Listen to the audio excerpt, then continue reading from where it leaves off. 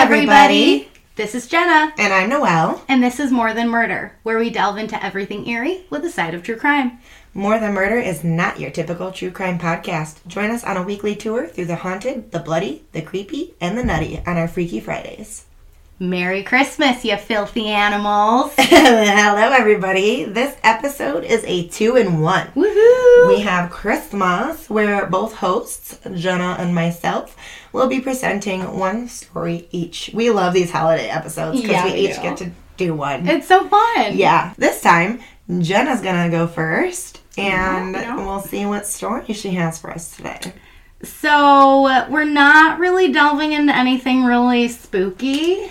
I'm not upset. But we do have an old pagan celebration. I love that. From Roman time. Love that even more. Did you know that my ancestry is actually from ancient Rome? That's super cool. I am not Sicilian. I am ancient Roman. From Italian. I am proud of my Scandinavian roots. I mean, I'm proud of all my roots. I'm a mutt, obviously. Yeah, same. I'm a mix of a lot of things, but for my Italian portion, I am Roman. And that's super cool. Cool. Yeah. All right. Let's go in with my ancestry traditions. I must have had ancestors that would partake. It is a raucous celebration. Yay! It's called Saturnalia. We should have our own. Saturnalia? Yes. Okay. I think that's a great idea. Because it's a lot like Christmas. Yeah. But it's a drunken good time. Well, let's do it. So, yeah. The pagan celebration is believed to have been started in 496 BCE. Wow. Yeah. Wow. And that is before Common Era. Mm-hmm. So a lot of historians believe that it might have actually been earlier, though. Historians believe that they found earlier hints to this celebration happening, but they just picked this time because that's solid evidence. Okay. It started as a harvest festival that lasted only one day. The Romans celebrated Saturn, and he was the god of agriculture. Okay. Yep. And I love Saturn. Yeah, a lot of pagan traditions are based around seasonal changes and harvests and things like that. Yep. So. As the Roman Empire transitioned through the years, the festival would do the same. So the festival ended up expanding. It would start on December 17th and last until around December 23rd and line up with the winter solstice. Okay. Yep, there we go. Changing of seasons. Yep. The solstices. And basically, it would go from like 1 day to 3 days to 7 days to 5 days. Like each time that they changed an emperor or anything, they would try to change the celebration. Well, ours is only going to be able to be like one evening into the night and then...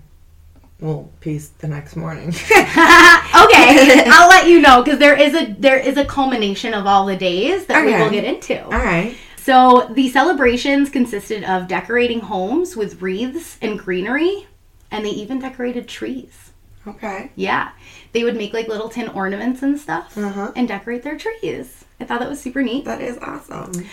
Forgive me for my not Italian lack of anything to try to pronounce this stuff.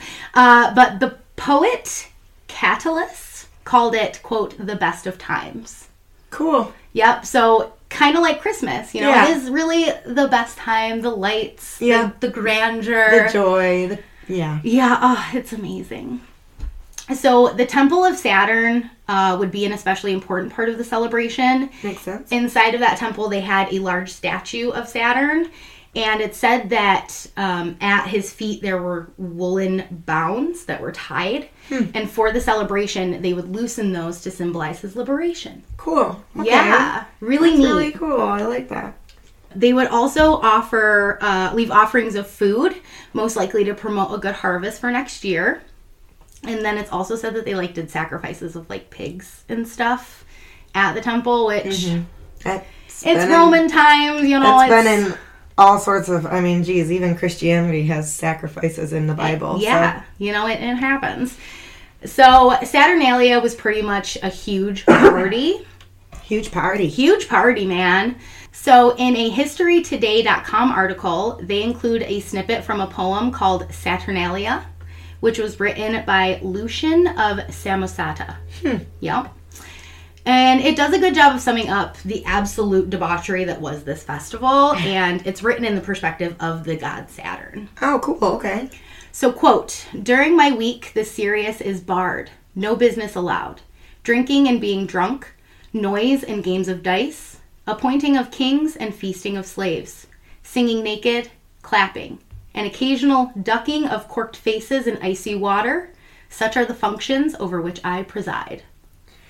Feasting of slaves. Can you I will get elaborate into that. Okay. Yes. I'm like, are they feasting on slaves? But Nope. We will get into it's a sort of celebration that they do for this time. Cool. Okay. So Romans would call out Io Saturnalia. So it's kind of like our Merry Christmas. Yeah. You know, you just see your other Roman on the street. Io Saturnalia. I'm actually going to say that to everybody from now when they say Merry Christmas. I'm like, Io Saturnalia. Yep. Loves it. Saturnalia was a time for feasting and lavish banquets, goodwill and generosity for the poor. That's nice. It is. All work was to cease during Saturnalia, even for the slaves.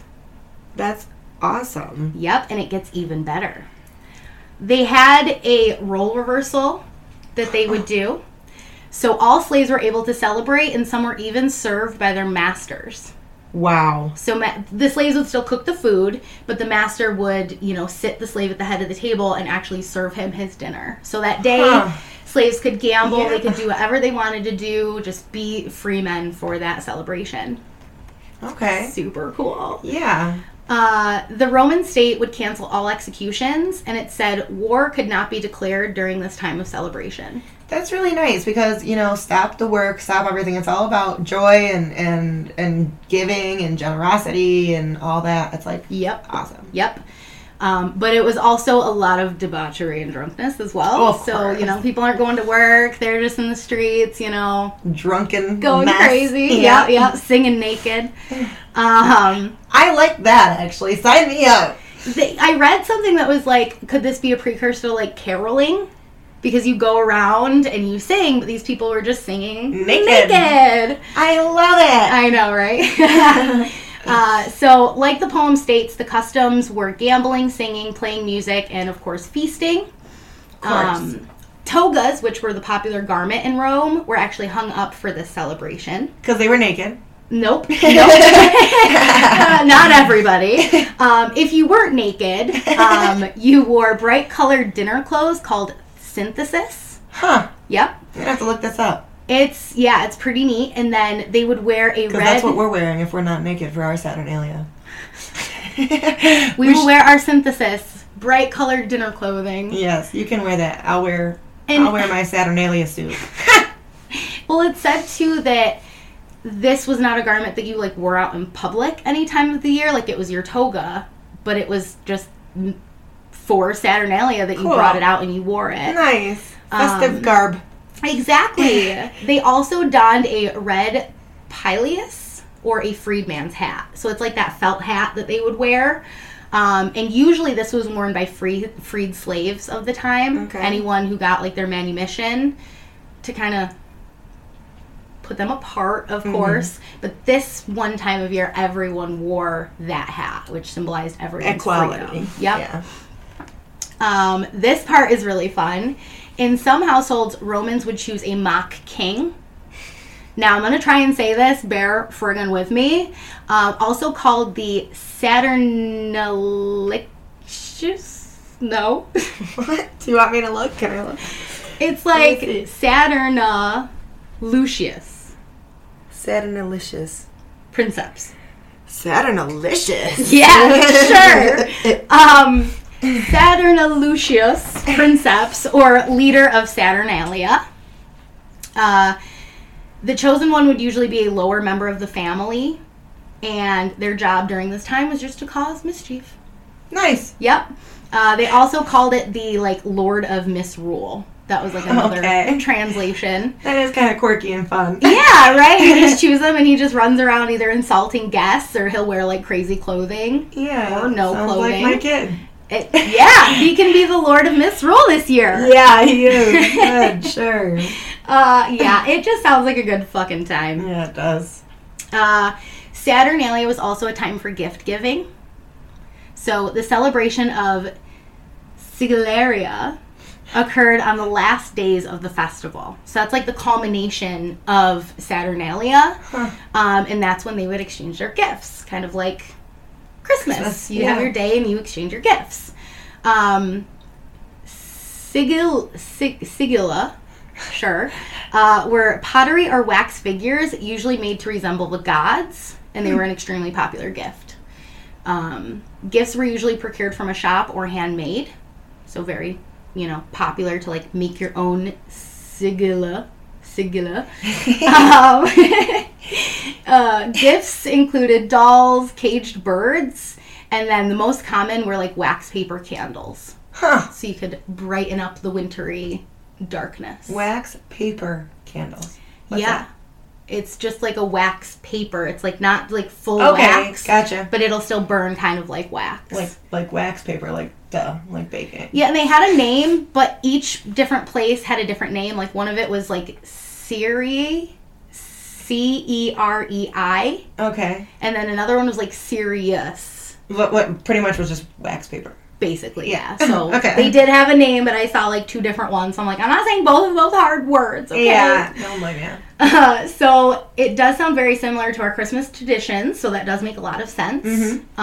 Because Christmas kind of pulls a lot of different traditions from a lot of different places, especially a lot of pagan holidays. Yeah. In 312 CE, which is Common Era, or AD, if you must, the Emperor Constantine officially converted to Christianity. He stopped all persecution of other religions. So by the 4th century, Christmas took over as the main Roman celebration. They adopted many of the traditions of Saturnalia, including the time of year. And then Saturnalia would be celebrated right alongside Christmas for another century. So Romans were... They're getting all the time going during Christmas, Saturnalia, all of it.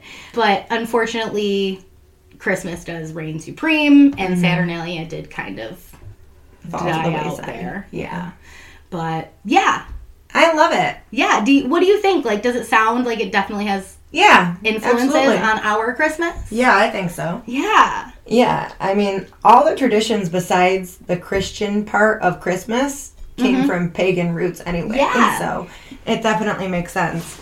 Just a raucous time where you just party and you eat and just... Yeah.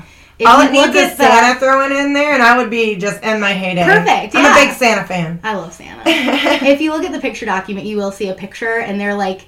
Joyous, they're wearing their dinner clothes. Yes, they're just, going a little wild and just having a good time. So we obviously need to go to Goodwill, pick up some dinner clothes. Okay. And then we'll have it like this Saturday. Okay, yeah. Feast, drinks. Yep. And Finny will be the Lord of Misrule. Yep.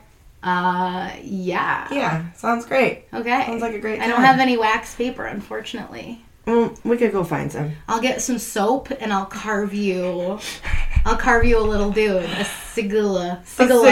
Yeah, it's too late to order shit now. Sigilla? Let's say sigilla. Sigilla. Because it's got that G in there. Sigilla.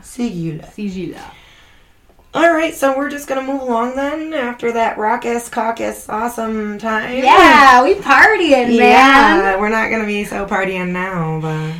That's alright. That's alright. What do you got for me today? Mine isn't true crime either, but it's still legend, and it's not the brightest of legends. It's not the darkest of legends. We're not going Krampus on ya. But if anyone has watched the newest Christmas Chronicles with Kurt Russell, they'll have heard of the character Belsnickel. Or The Office.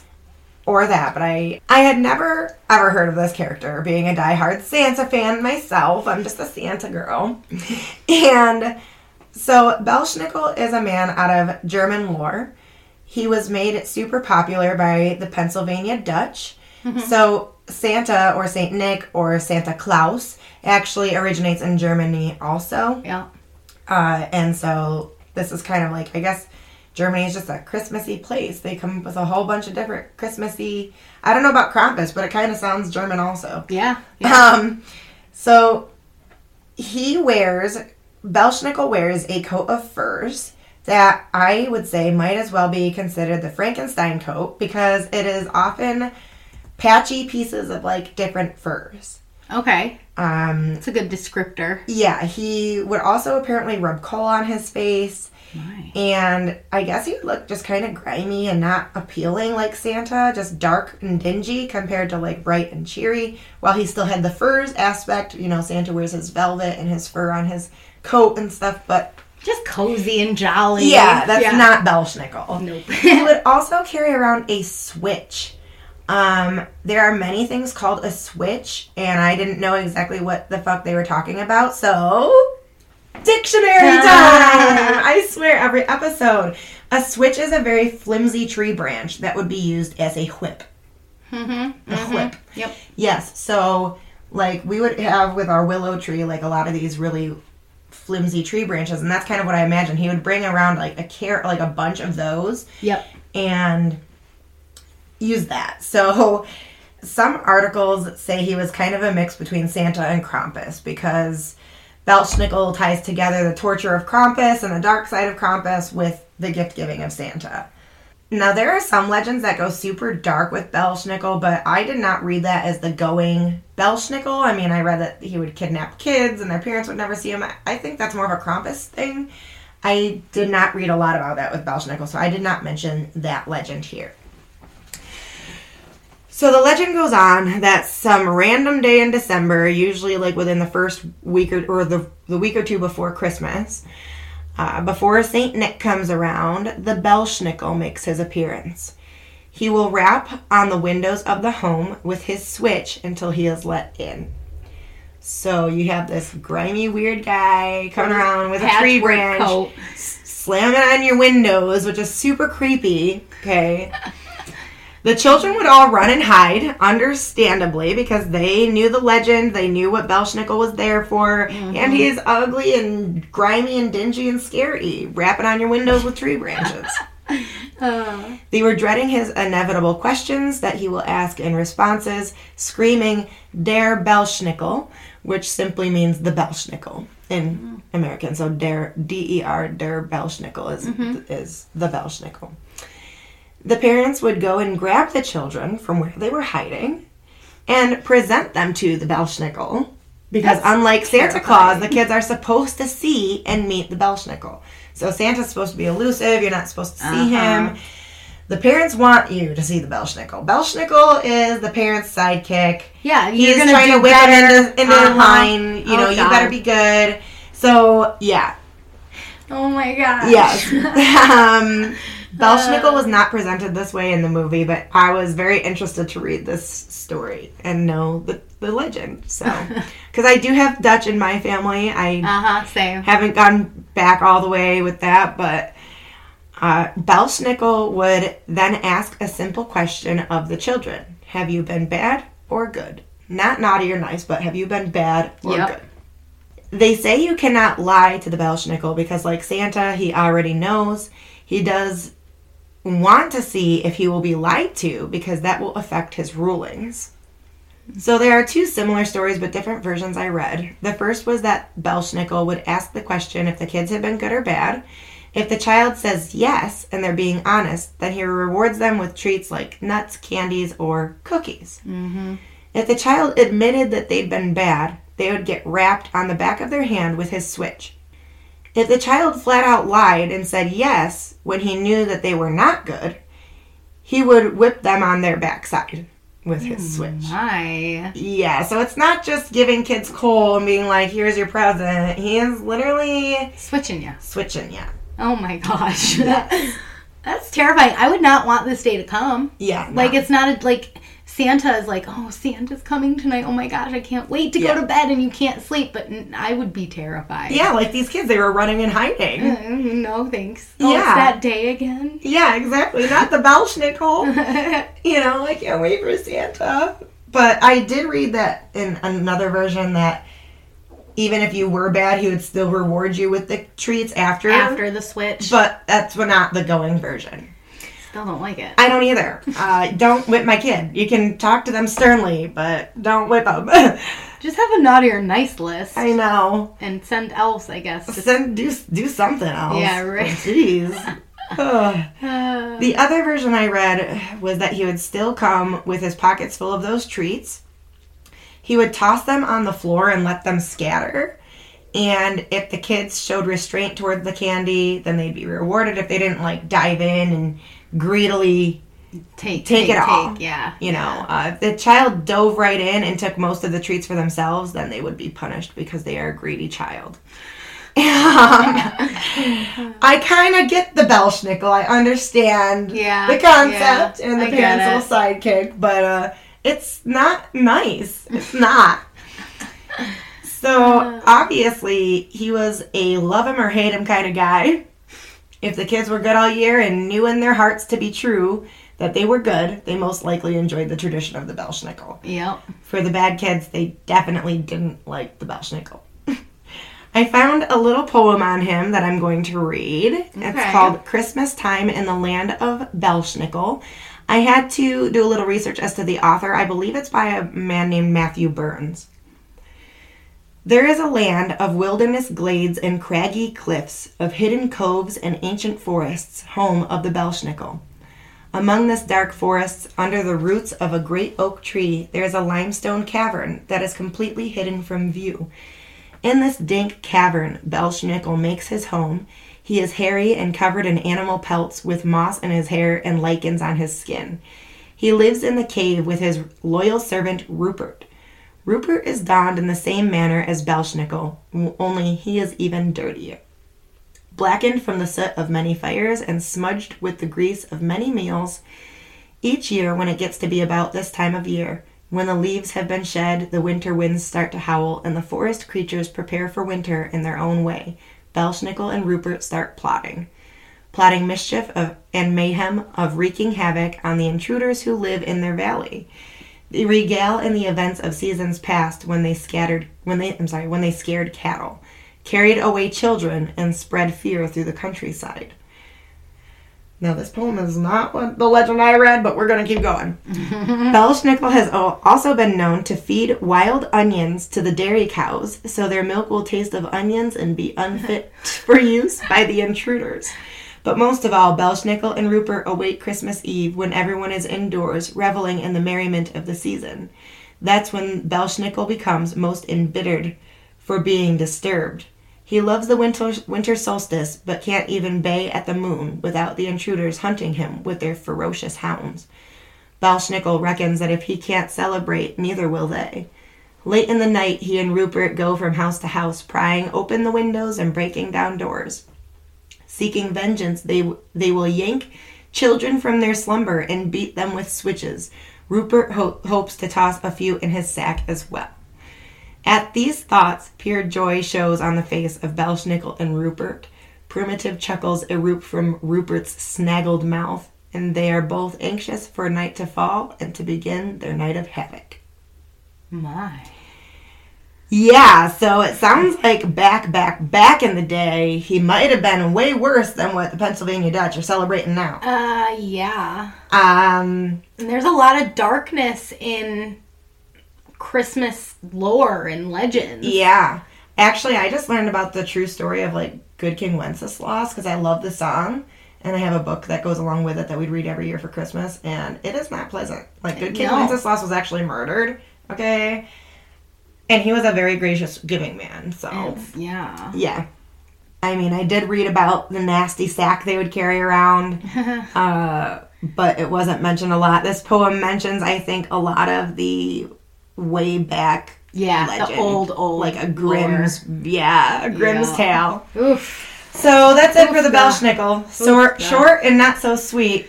I'll take my jolly man in a red and white suit any day with his sleigh and the reindeer. And that's all I've got for you. So that's Christmas. When we were kids, there is another thing you celebrate, St. Nicholas Day. Huh. And you put your shoes outside next to the door, and then you wake up and there's like a little treat inside your shoe. Huh. And my mom and dad used to do that for us every now and again. Yeah. And it was just so fun because you have like your Christmas, of course, but this is earlier in the month, and you put your shoes out, and then you get like a cute little I actually wouldn't want to do that though, because my feet really stink, and you would not want to put treats in my shoe. I don't think I'd want treats in my shoe anyway. My mom did it for my sister this year though, because it was like, and the candy was just laying there, so she's just like, oh, I'm just gonna put this in her shoe. So she wakes up and like, Oh my goodness. My dirty ass friggin' sneakers when I was a kid. Oh my God. All the just mud and guck. Thank God they wouldn't pick my tennis shoes. Ugh. Or any shoes these days. Sorry, guys. Women are supposed to have stinky feet. I think it was like a special shoe that you probably had for like that the night or something, day, you know? Yeah, it probably was like your janky ass shoe. Oh, that's too funny. So that's Christmas, guys. And you're listening to this on Christmas, or I mean, maybe you're not, but it's coming out on Christmas, which is cool, man. Yeah, get jolly, drink some hot cocoa around the tree. And our next episode, I believe, will be coming out on New Year's Eve. Right at midnight. Right at midnight. Kiss yo honey, and then listen to More Than Murder.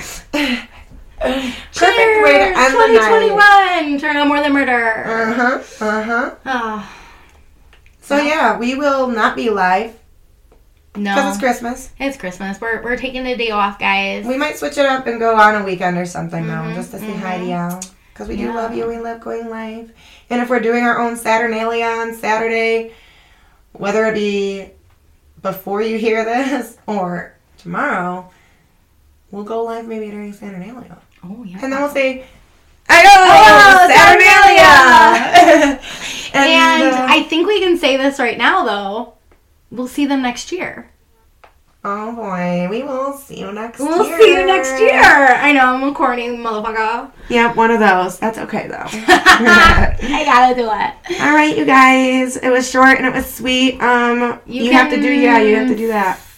Yeah, so follow us on Facebook. At More Than Murder. Follow us on Twitter at More_Than_Murder. And on the Insta at More Than Murder Pod. Also, find us on YouTube, guys. Just type it in the search box. More Than Murder. Easy as that. Yes. And then, email us if you want to just say hi, wish us a Merry Christmas, anything. You can email us at the Gmail, morethanmurderpod@gmail.com. I didn't say it last episode. I did not say email us at the Gmail. You did this year. Or this episode. This year. This year. All right, y'all. We're out of here. We outie. Have a good one. Merry Christmas. See you next year. We love you. Love you all. Bye.